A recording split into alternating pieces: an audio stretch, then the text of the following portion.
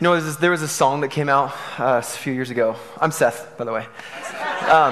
There was a song, it was by a band called The Killers, which I don't necessarily endorse all their music or whatever, so don't write me an email. But there's a song, and it was called Human.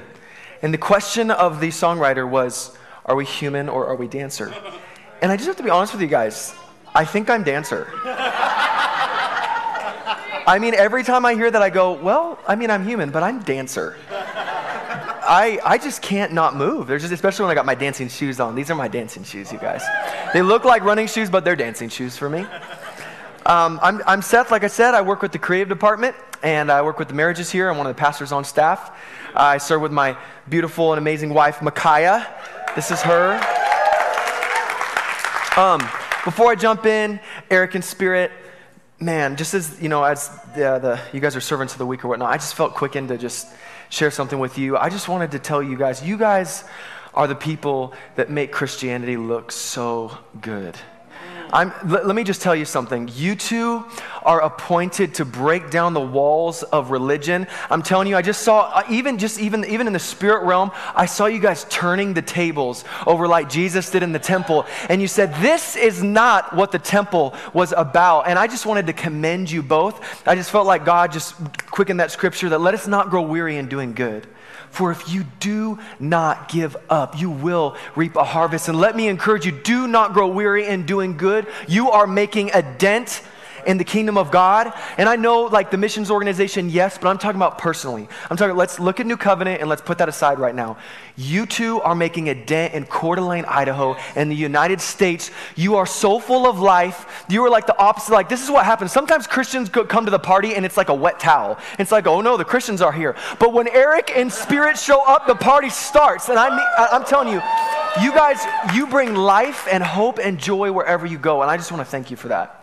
For real, okay? Beautiful. You guys rock. Eric and Spirit, oh my gosh, just spend an hour with them and just be transformed.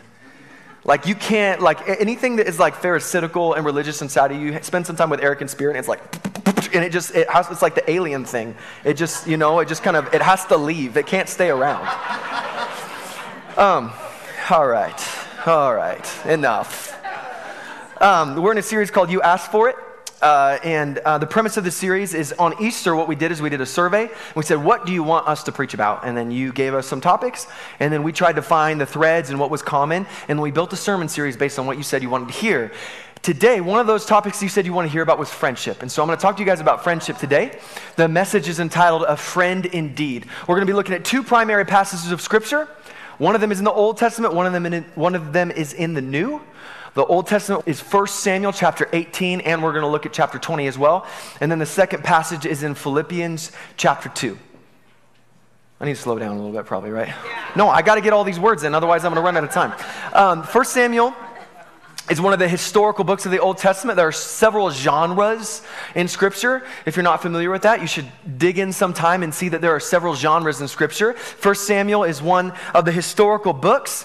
1 Samuel begins kind of outlining the life of a very famous prophet named Samuel. Wow, yeah.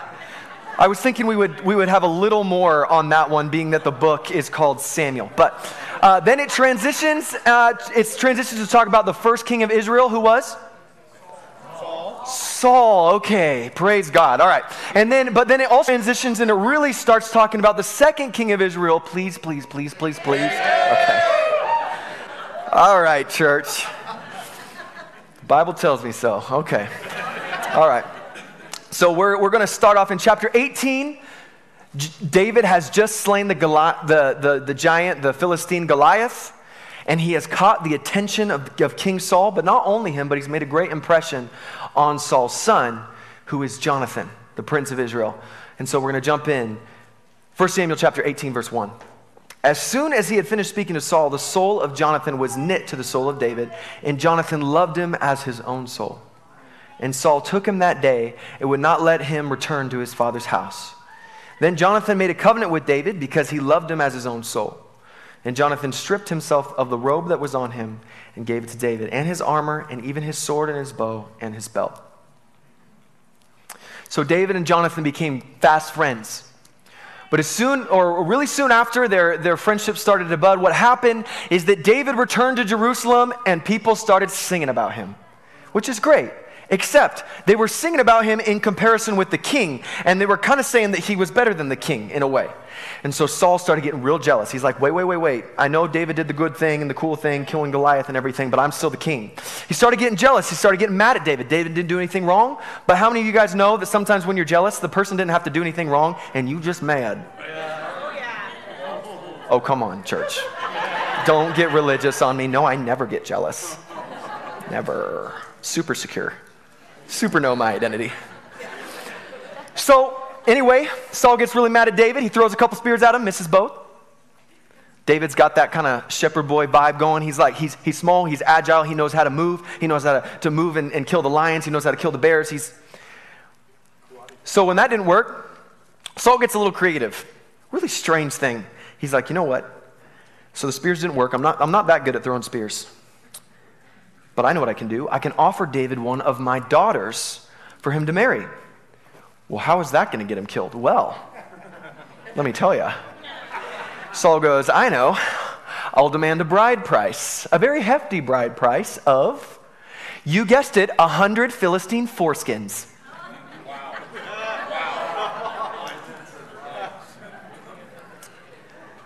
Saul thought, well, surely he'll die on his way doing that. So, one of them is gonna be able to get him. But David was pretty much the real deal. And he brought back those 100 Philistine foreskins. Hopefully he killed them first. And so Saul had to give his daughter, Michal, to David as a bride. What? I'm just saying. It's the Bible. Let's just talk about it. It's real. Don't ignore the uncomfortable parts of the Bible. So anyhow, that didn't work. And so he had to get a little bit more direct. He's like, you know what? I'm just going to talk to my leaders. I'm going to bring some of my key leaders in. All right, key leaders, we're killing David. Here we go. Help me out. Except one of those key leaders was his son, Jonathan. And what do we know about Jonathan? He loved David. And so instead of going along with that scheme, he went to David and made a scheme of his own. And they made a plan together. And basically it was, okay, David, you're going to go away. And then I'm going to feel out King Saul. I'm going to feel out my dad a little bit and see if he's going to relent, see if he's going to get over this, if this blows over, and then he's not going to try to kill you anymore. So they made the plan, and then I'll communicate to you, and we'll talk about that in a minute. So Jonathan goes, and he hangs out with Saul a little bit, has dinner with him. First night, not a big deal, but he comes back, and Saul's beginning to pick up, and he's like, okay, where is this son of Jesse? Yep. And then as he's questioning Jonathan, I can just imagine Jonathan going, oh crap, this is going to be, and then all of a sudden, Saul picks up on it, and he's like, oh, no, I see what you're doing. You made a scheme with David. And so this is where we find him. In 1 Samuel chapter 20, verse 30, it says, then Saul's anger was kindled against Jonathan, and he said to him, you son of a perverse, rebellious woman, do I not know that you have chosen the son of Jesse, which is David, to your own shame, and to the shame of your mother's nakedness? For as long as the son of Jesse lives on the earth, neither you nor your kingdom shall be established. Therefore send and bring him to me, for he shall surely die. And then Jonathan answered Saul his father, why should he be put to death? What has he done? But Saul hurled his spear at him, again, not a very good spear thrower, hurled his spear at him to strike him. So Jonathan knew that his father was determined to put David to death. So Jonathan's like, look, my dad's not going to relent. I got to go and communicate to David. So what he does is he takes a servant boy. They go out into a field where David is hiding beside some rocks. And what they had communicated is, Jonathan said, okay, I'm going to shoot some arrows. And when the servant boy goes to grab the arrows, if I say, hey, boy, they're beyond you, that means, David, run, get out of here. And so that's what he does. Except whenever the servant boy goes and grabs the arrows, Jonathan sends him back to the city so that he can have one last kind of reunification with David and say goodbye to him in person. And this is where we find it in verse 41. And as soon as the boy had gone, David rose from beside the stone heap and fell on his face to the ground and bowed 3 times. And they kissed one another and wept with one another, David weeping the most. And then Jonathan said to David, go in peace, because we have sworn, both of us, in the name of the Lord, saying, the Lord shall be between me and you, and between my offspring and your offspring forever. And he rose and departed, and Jonathan went into the city. All right, we're going to transition a little bit and go look at Philippians chapter 2, but I want you to remember 1 Samuel 1 Samuel 18 and 20 because I think there's a lot of parallels and connections between these passages, so don't forget it. Philippians is a letter written by Paul. We familiar with Paul? Yes. Good. Paul was a big deal. He wrote a lot of the New Testament. He wrote this particular letter from prison, telling the Philippians, hey y'all, I know you're facing troubles, but you need to take on the attitude and the lifestyle of Jesus. And in chapter 2, what he specifically addresses is the humility of Jesus. He describes the humility of Jesus and then challenges the believers in Philippi to take on that same humility. We're going to start in verse 1 of chapter 2. Paul says, so if there is any encouragement in Christ, any comfort from love, any participation in the Spirit, any affection and sympathy, complete my joy by being of the same mind, having the same love, being in full accord and of one mind. Do nothing from selfish ambition or conceit, but in humility count others more significant than yourselves. Let each of you look not only to his own interests, but also to the interests of others. Have this mind among yourselves, which is yours in Christ Jesus, who, though he was in the form of God, did not count equality with God a thing to be grasped, but emptied himself by taking the form of a servant, being born in the likeness of men, and being found in human form. He humbled himself by becoming obedient to the point of death, even death on a cross. Let's pray. Father, thank you so much for your word. Thank you that you have given it to us and that your word is living and active. It's not just some old book. It's living and active, sharper than any two-edged sword, dividing even between soul and spirit. And we welcome the sharpness of your word today. Lord, we pray that you would transform us by your word, that your truth would stand, and that everything else would fall to the ground and be forgotten. God, we completely entrust this time to you. We say, have your way. In Jesus' name.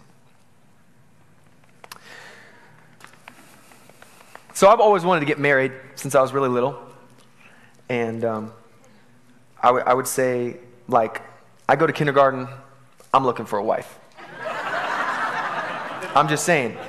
Kindergarten, I'm looking for a wife. I'm like, all of a sudden, I get to spend all these hours a day, and there's girls everywhere that are not my sister. This rocks. I love my sister, but you feel me. So anyway, here's the thing, though. I always wanted to get married.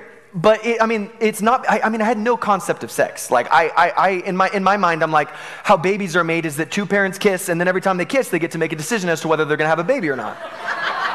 Which is true in a sense, but not how I was thinking about it. All right, not how I was thinking about it. No, what I saw and what attracted me to marriage was I saw this beautiful friendship and partnership between my mom and my dad. And I loved it. I was like, wow, they're partners for life. They're best friends. They love each other so much, and it's always. And I was so attracted to the idea. And I would say that I idealized marriage, and then eventually I would say marriage even became an idol in my life. I began to think of marriage like a finish line. Like, okay, when I get married, my life will finally begin. When I get married, I will finally have access to the abundant life, life to the fullest. I will have arrived when I get married. All the married folks are like, oh my God. So I had this mind. It's funny because it's so false.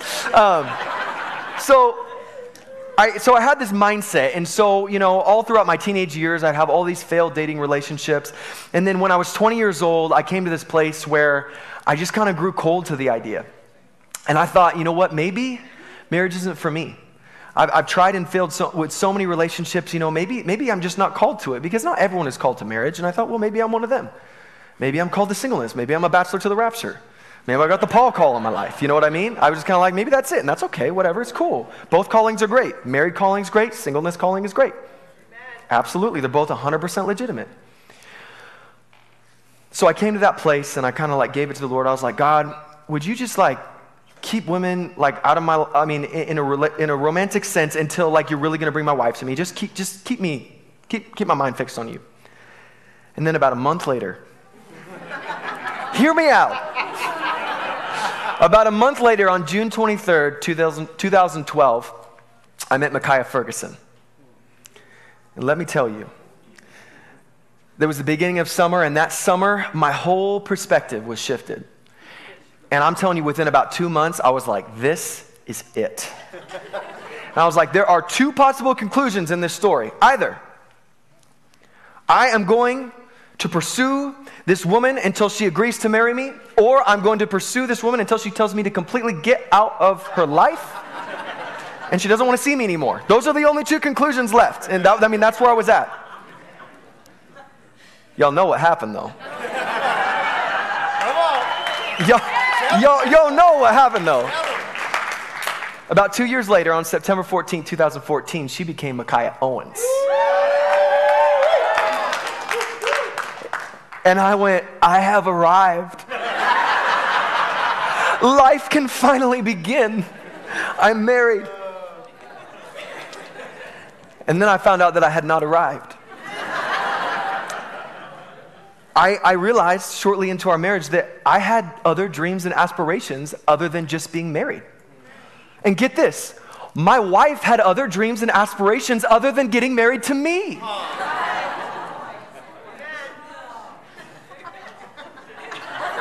Who knew? And so we're getting to know each other, which, by the way, is a very good idea once you get married. To keep getting to know each other, because we feel like we know our spouse when we get married. You don't know them when you get married. You don't know them. We're like, oh, we're ready to get married because we really know each other. No, you have met. You have met each other. You have gotten some feelings for each other. You do not know them.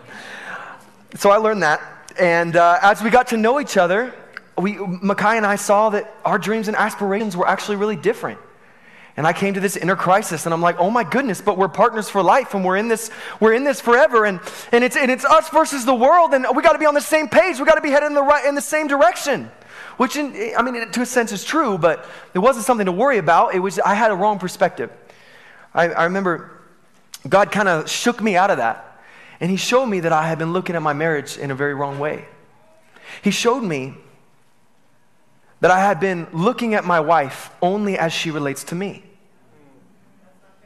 I had been looking at her like her existence was like my partner, and that I was the main thing. And I wouldn't have articulated it this way on purpose, but what had really happened in my heart is that I was viewing and living like the hero, the protagonist of the story, and I was looking at my wife as my sidekick. You know, in my mind, I was Frodo Baggins and she was my Samwise Gamgee.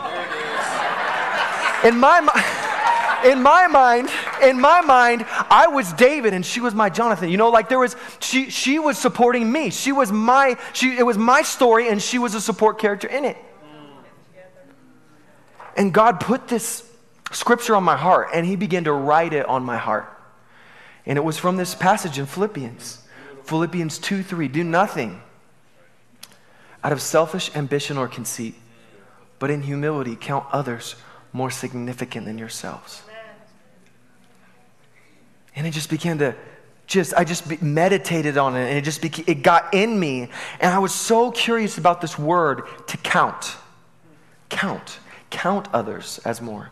So I looked it up in the Greek, and the Greek word is so interesting. Yes, it does mean to consider or to suppose or to vote toward, but it also means to lead. And I was like, why to lead? And the root word of the Greek word that is this word to count is the word that would be used, the noun, for a leader or a government official. And so in a sense, as I was reading and studying this word, to count is to cast a heavy or authoritative vote toward. And so as God was working on my heart, He was showing me, Seth, you're not just supposed to treat your wife as if she were more significant, but that you are supposed to adopt a heart posture that casts a heavy or authoritative vote toward her significance. That you can no longer live in such a way that life is your story, and that she's a support character, but you must realize that she has her own story. And there's a time and a place for you to be living your story and for her to support you. And there's a time and a place for her to live out her story and for you to be supporting her. And right now you might be going, well, I thought you said you were talking about friendship today, but all you've talked about so far is your wife. Which is true. But my kind of snarky, maybe not so kind response would be like, if you don't think that a message about marriage is a message about friendship, I'm very concerned about your marriage. But my softer, more pastoral response would be, I'm talking about my marriage because God used my marriage to teach me how to be a friend. Because as soon as I realized that I had taken on this perspective with my wife, it began to overflow, and I began to see all these different friendships in my life where I had lived as if I were always the David and they were always the Jonathan, that I was the main character and they were the support character, that it was all my story and everyone else was just a support in my story, not taking into account that every human being has their own story. And that there was a time and a place for me to live out being David and for someone to come alongside me and be Jonathan. And there was a time and a place for vice versa.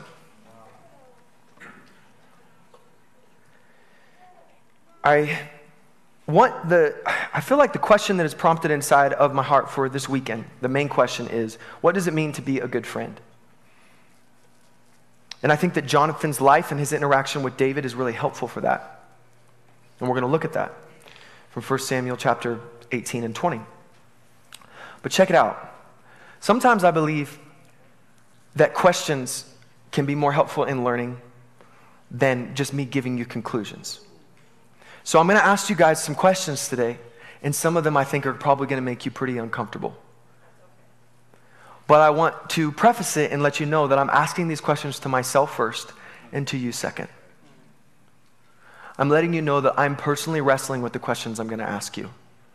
I do not have these ones figured out, and God has been dealing with me this week over these questions. So all I'm doing is inviting you in to the process that he already has me in.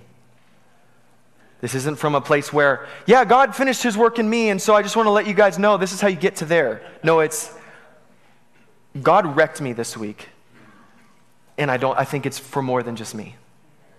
You feel me? I'm not here to call you out, even though some of the questions might feel that way.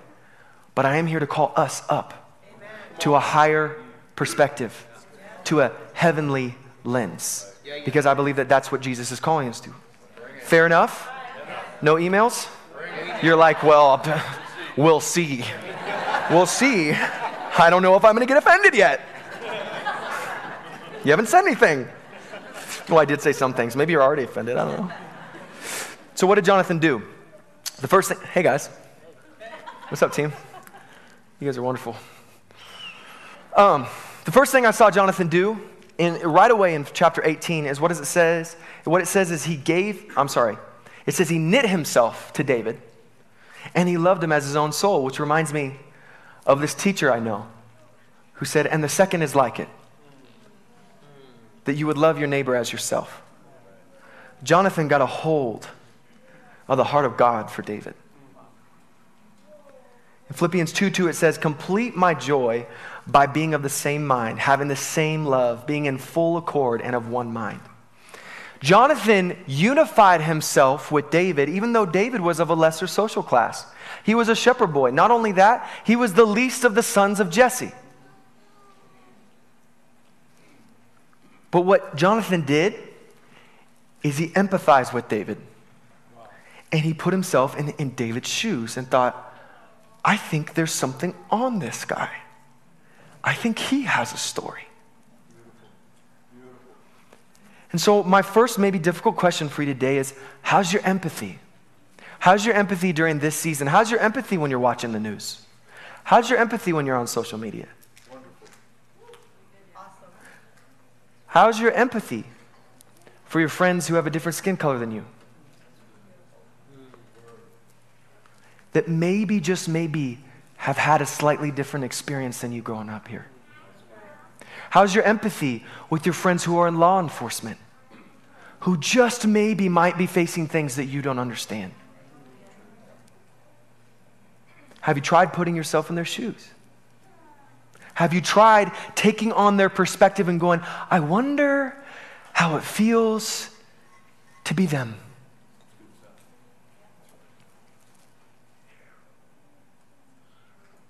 The second thing I saw Jonathan do for David is he took the elements that identified his authority and his royalty, and he put them on David. Really unique thing that he did. You know, we read over it and we're like, oh, that's nice, he's generous. No, it's not just generous. It's not like he gave him a TV. Jonathan gave David what identified him. A robe is a very important thing in that culture. It is a mantle. It is what marks who I am and what I do. And I believe that it was a prophetic act that was, Jonathan was already endorsing David, going, I know that I am the bloodline of the king, but you are the chosen king.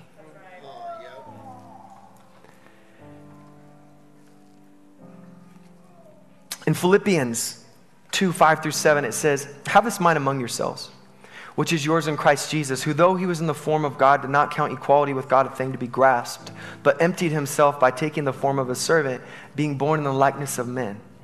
Jonathan took on a servant attitude, a submitted attitude to David, even though David at that point was still just a shepherd boy who killed a giant. It reminds me again of the words of Jesus in Mark 10. The Son of Man came not to be served, but to serve.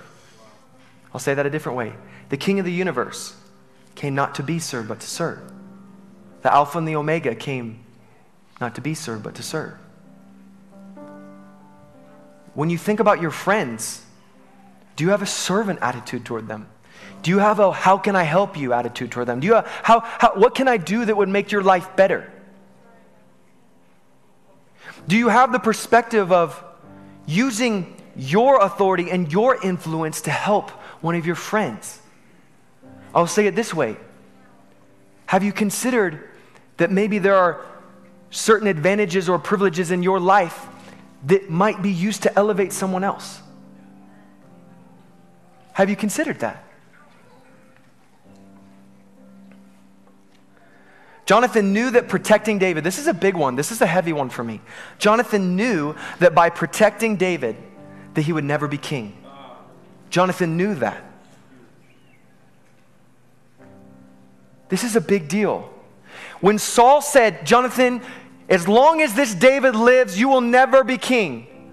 Even though he was saying it in a rude way, he was actually speaking the truth. Because Saul knew too. Saul knew his time was almost up. And he knew that the kingdom was going to be coming to David.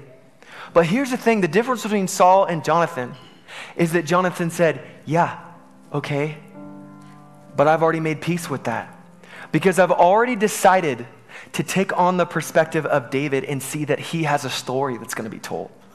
He has a story that's going to be told, and it doesn't take away from who I am. We just have different callings. Jonathan knew his role, and when he knew his role, he was able to play it well and play it excellently. Philippians 2:3-4. I'm going to say it again. Do nothing out of selfish ambition or conceit, but in humility count others more significant than yourselves. Look not only to your needs, but to the needs of others also. When was the last time that you considered one of your friends more significant than yourself? And you might be going, I can feel the religion rising up, be like, well, that would be self-deprecating to me, and I'm royalty, and I'm a child of God, so that would be wrong. No. You elevating someone else is not the same as you putting yourself down. That's a completely different thing. Completely different thing. For you to elevate a friend doesn't take an ounce away from who you are. Not an ounce. So when's the last time that you cast a heavy or authoritative vote, as it were? You counted. You casted a heavy or authoritative vote toward the significance and the importance of your friend. Do you look at your friends as support characters in your story, or do you esteem them in such a way that they have a story completely outside of the way that they relate to you? Have you asked them about their story lately? Have you asked one of your black or brown friends to tell you their story lately? Have you asked one of your law enforcement friends to tell you their story lately? Because I heard some stories this week from people and I got very uncomfortable. And I got some pain and some weirdness and some all the bad stuff right here because I didn't know what to do with what was being shared with me. I didn't feel like I had a solution. I didn't feel like I had an answer. All I felt was, this is not good. This is not good, and I'm not sure what I'm supposed to do about it. But in the midst of my discomfort, do you know what also happened? God took me out of my own shoes and he said, hey, Seth, this is what it feels like to be someone else. Why don't you take a step out of your own story for just a few moments and try to see reality from the eyes of your friend who's had a completely different experience, different story than you.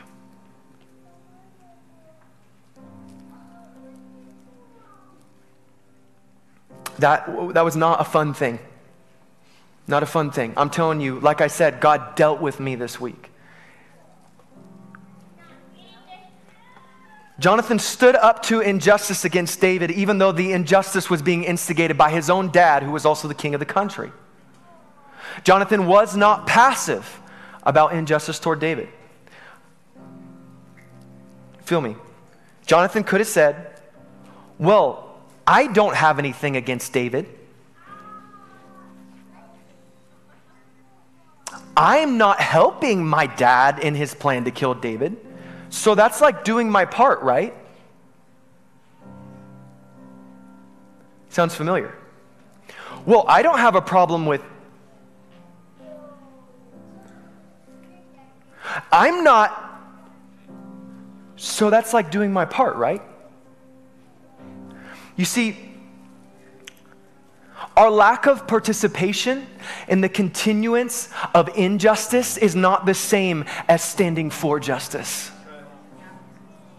Not the absence of the wrong thing is not the same as the presence of the right thing. It's not. We can't just sit and comfort ourselves and going, well, injustice is happening. I get it. It exists, but I'm not doing it. So like, good on me.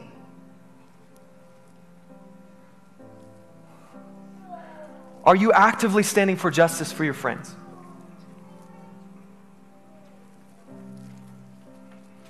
Are you silent? Are you speaking up? If you're speaking up, is it lip service? Or is there true transformation that's happening inside of you? Are you allowing the Spirit to turn you into a different thing?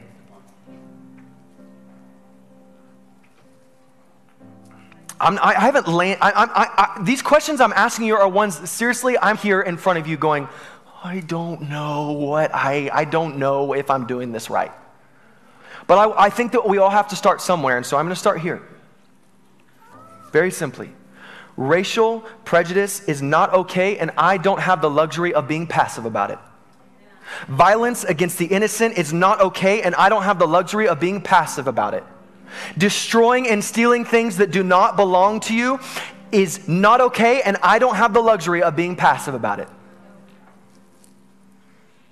Let me just challenge you. If you only said amen to the last one of those, check yourself. Check yourself.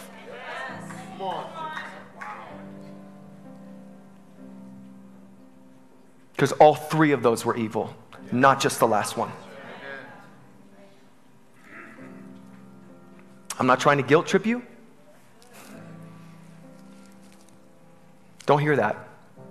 I'm not trying to guilt trip you. God asks us questions not to guilt trip us. He asks us questions to bring transformation inside of us. When he said, Adam, where are you? It wasn't because he didn't know where he was. He was going, Adam, I know where you are, and we need to have a talk. And I think that he might be coming to his church and going, church, where are you? Oh, I know where you are, but I think we need to have a talk. Jonathan made a multi-generational covenant with David, blessing the relationship not only between Jonathan and David, but also between their offspring. And you're going, whoa, whoa, whoa, that just came out of left field. What does that have to do with anything you're talking about? Oh, it has everything to do with what I'm talking about. Because in the U.S. in 2020, we don't talk about covenant a lot. It's kind of an archaic term. It's like, what's covenant? Oh, you mean like a promise? Well, kinda, but it's different. Because a covenant, in the Old Testament and in that culture, there was like an active party in the covenant and a passive party in the covenant. There was someone who instigated the covenant, there was someone who received the covenant. They had a part to fulfill, but there was an instigator and there was kind of a receiver. And so it's important to understand covenant because covenant is the language of God. It's how he interacts with his people. From the very beginning, he made covenant with Adam. He made covenant with Noah. He made covenant with Abraham. He made covenant with Jacob. He made covenant with Moses and with the nation of Israel. He made covenant with David. And then finally, my favorite, he made covenant with all believers through his son, Jesus. That is how he relates with us. That is how he befriends us. God befriends us via covenant. This covenant relationship between Jonathan and David, it wasn't just lip service and it wasn't just an emotional moment. I know a lot of us, sometimes we give our friends a hug and we're like, BFF, man. And then you see them post something that is a different political view on Facebook and you defriend them and you're like, I meant like we're BFFs as long as you align with every single view that I have. Oh. No. The covenant that they had actually had an opportunity to play out because here's the deal. Jonathan would die a long time before David would die. And then David would become king. And then there was a son of Jonathan who was crippled, who was disadvantaged. And he came to the house of David seeking refuge. And in that culture, it would have made sense for David because Saul was an enemy of David and Saul abused David. It would have made sense for the offspring of Saul to be an enemy of David and for David to say, Mephibosheth, get out of here. You have no place in this place because your grandpa was a jerk. But instead he goes, no. Mephibosheth, you have a place because your father was a friend. And because we made some promises. We made covenant and I'm going to hold true. Where would David have been without Jonathan? Jonathan helped David escape, and David remembered. And even when it was an inconvenience to him, he came through. And I would just say, we have an idea of friendship, I get it. But covenant friendship is something that God wants to restore in this culture. It's a friendship that says, I disagree with you, but you're not getting rid of me. You can try to cut me off and you can try to cancel me, but I am right here. And I am with you and I am for you. Covenant friendship says, I got your back no matter what, and not only that, until the day I die, and not only that, but I'm going to teach my kids to have your kids back, and I'm going to teach their kids to have your kids' back. And there's nothing that you can tweet that'll make me go away. I'm just saying, how deep does loyalty go? When's the last time you cut someone off when it was a disagreement where you were supposed to work through it? And you made the excuse and you said, well, I think we just have irreconcilable differences. Let me just tell you something about that phrase. Get it out of your vocabulary.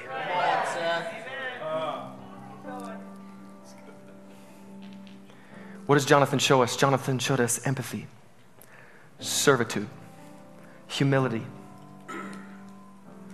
He showed us justice, and he showed us loyalty. That is the type of friend that Jesus is calling me and you to be. I'm going to say that again. Empathy, servanthood, humility, justice, and loyalty. And I'm not there. That's a tall order. But I'm sure as heck trying. And I think the Lord comes to us today and he says, what kind of friend have you been lately? What kind of friend? But he doesn't leave it there. Like I told you, he doesn't leave it there with the questions. He's not guilt-tripping us. You see, Jonathan was a good friend, but Jesus was the perfect friend. And Paul actually talks about it in the last verse of the passage that we read earlier in Philippians 2. In verse 8, it says, and being found in human form, he humbled himself by becoming obedient to the point of death, even death on a cross.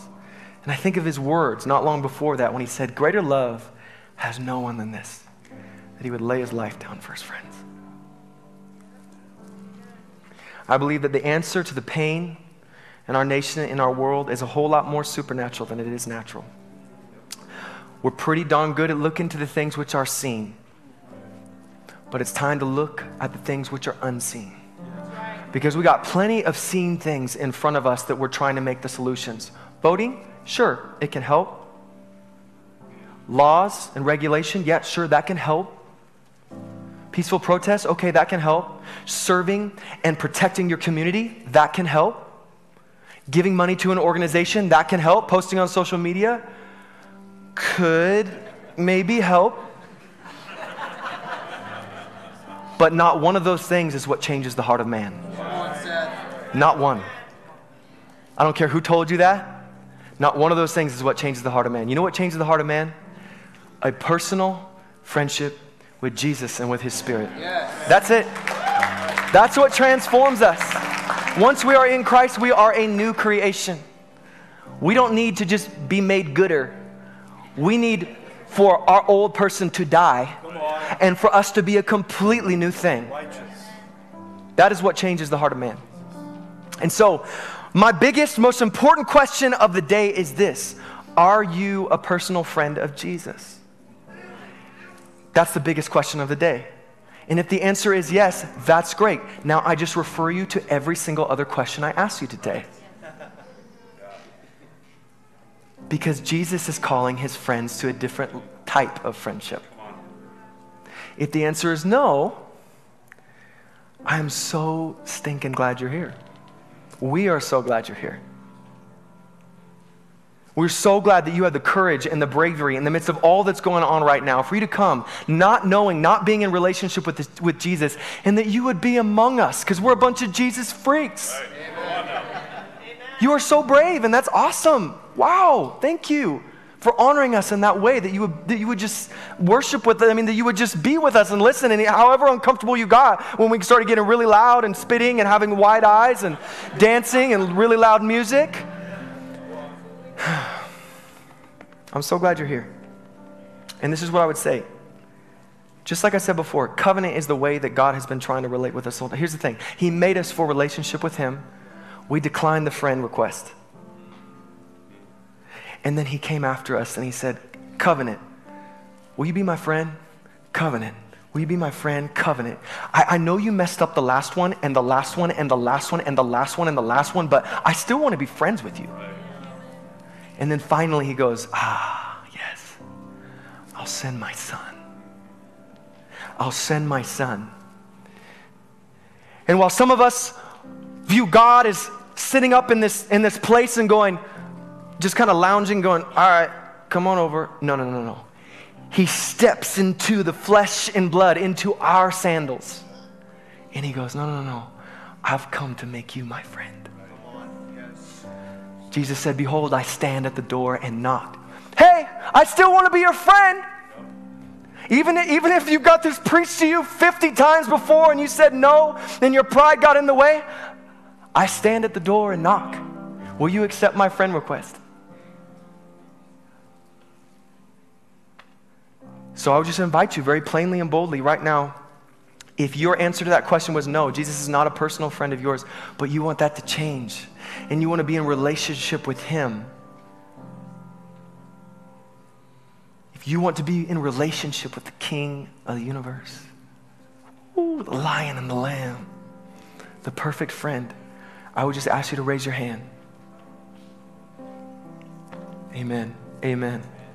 Amen. Beautiful. Beautiful. Come on. Yes, beautiful. Come on.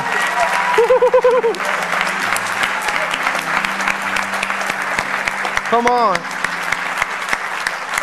Yes.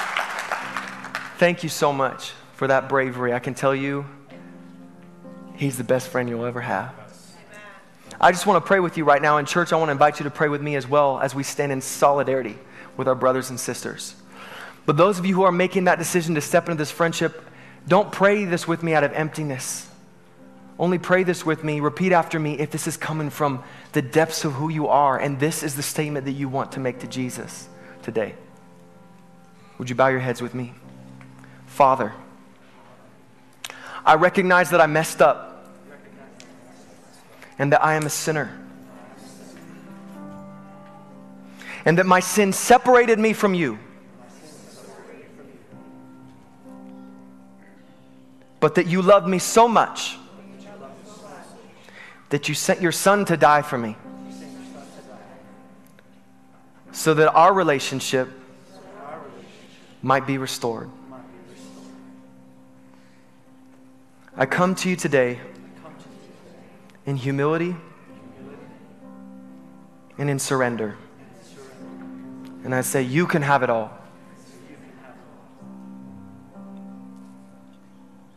And I confess that your son Jesus is Lord, Savior, and the perfect friend.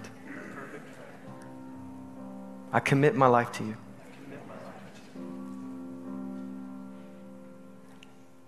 Whatever you want,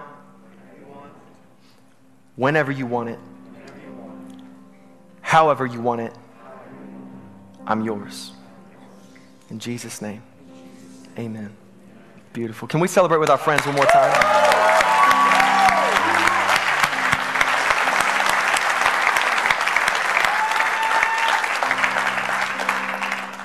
I'm fixing to get off the stage, but I want to just say one last time, I love you.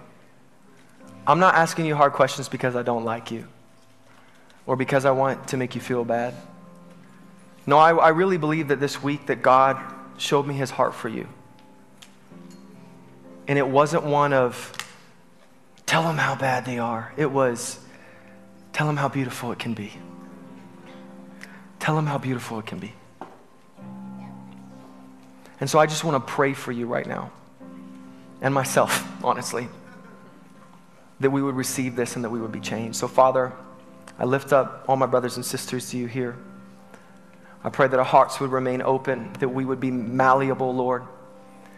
You would shape us and form us according to your image, according to your will. God, where there has been hatred, where there has been misunderstanding and a lack of empathy, we lay them at your feet today. We say, clean out the cracks in all the dark places. Clean out the cracks in all the dark places and make us look more like your son, Jesus.